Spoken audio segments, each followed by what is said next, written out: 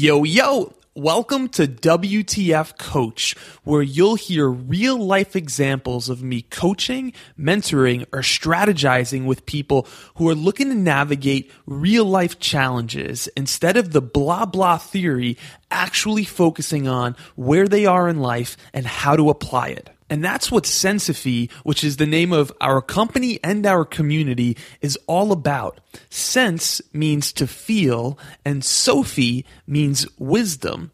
So Sensophy is about feeling the wisdom because we've embodied it. Instead of just knowing it in our head, actually putting it into use and feeling the results of a better life. Now let's do this. How do you escape the guilt that you can feel from choosing to work on creative projects for the pure kind of joy of the creativity instead of, working on it in order to get something or get somewhere? Well, awesome question. And I think it really depends. Why is the guilt there, right? And guilt usually comes because we feel like we're doing something wrong. So what is it that you feel like you're doing that's wrong? Enjoying yourself? Is that the thing that's wrong? Always enjoying yourself? Is that the thing that's wrong? Not making enough money to support yourself? Is that the thing that's wrong? Doing something that your parents said you shouldn't do, or society says you shouldn't do? Is that the thing that's wrong? Again, when we feel this guilt, we just want to look at what is this indicating that I believe I'm doing that's wrong? And then it becomes a great guidepost to figure out how to feel better and how to actually course correct in our life. And at that point, we have really two options. One is to say, well, is the thing that I believe that's wrong, is it actually wrong? Right? That's number one, is just checking in. Is it true that this thing is wrong? So if the answer is no, well, then we can ask it again in a different way. Is there ever a time where this thing that I'm doing, that I want to do, where it's not wrong to do that, right? So that I don't have to feel that guilt. Is there ever a time when I can do this without feeling guilt? And just explore that. And that might be a conversation that's good to have with someone introspective, maybe a coach, maybe your coach, maybe me on an inner circle call, or just maybe someone in your life who really gets it and is open to going in some deeper places with you and bouncing that off them. And then the other part, after you look at, is there actually something that's out of my value system, or that I should feel bad about doing this, and you kind of look at that, then the other part is, okay, well, what is this showing me, and what can I learn here?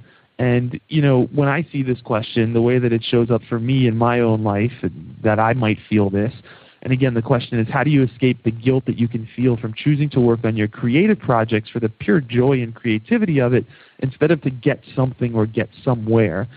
For me, this might show up as, well, there's certain goals that I have that I want to achieve, and, does this other thing align with those goals? Part of, the universal cosmic consciousness and the twisted sense of humor that the universe has is you don't know how things will connect from where you currently are, right? Steve Jobs has that famous quote as far as, looking backwards, you'll see how the dots connect. So you need to trust in something, whether that's your gut, destiny, karma, your intuition, your heart, whatever it is. And that's part of it. But then the other part of it is like, there's rent to be paid. Got to pay my rent. It's just a reality. And if I'm unable to pay my rent and working on my creative projects that aren't necessarily going to be my best source for paying my rent, or even a viable source for paying my rent, then I might feel guilt for that. Maybe I feel guilt that I'm going into debt in order to do that. And that's really a personal decision that you need to come to terms with. For me, I like making sure that I'm paying my rent. And there's definitely been times that I've, chose to do projects that I didn't exactly see how they'd be monetary wins. But I'm a fan of, personally, of just merging the two, of making my creative projects that get somewhere, or get something. And there's a distinction between doing something for the therapeutic self-expression of just the fuck-itness of doing it. And I do that, right? I doodle or do my graffiti in my books and just enjoy the process of self-expression because it's nurturing and it fills me up.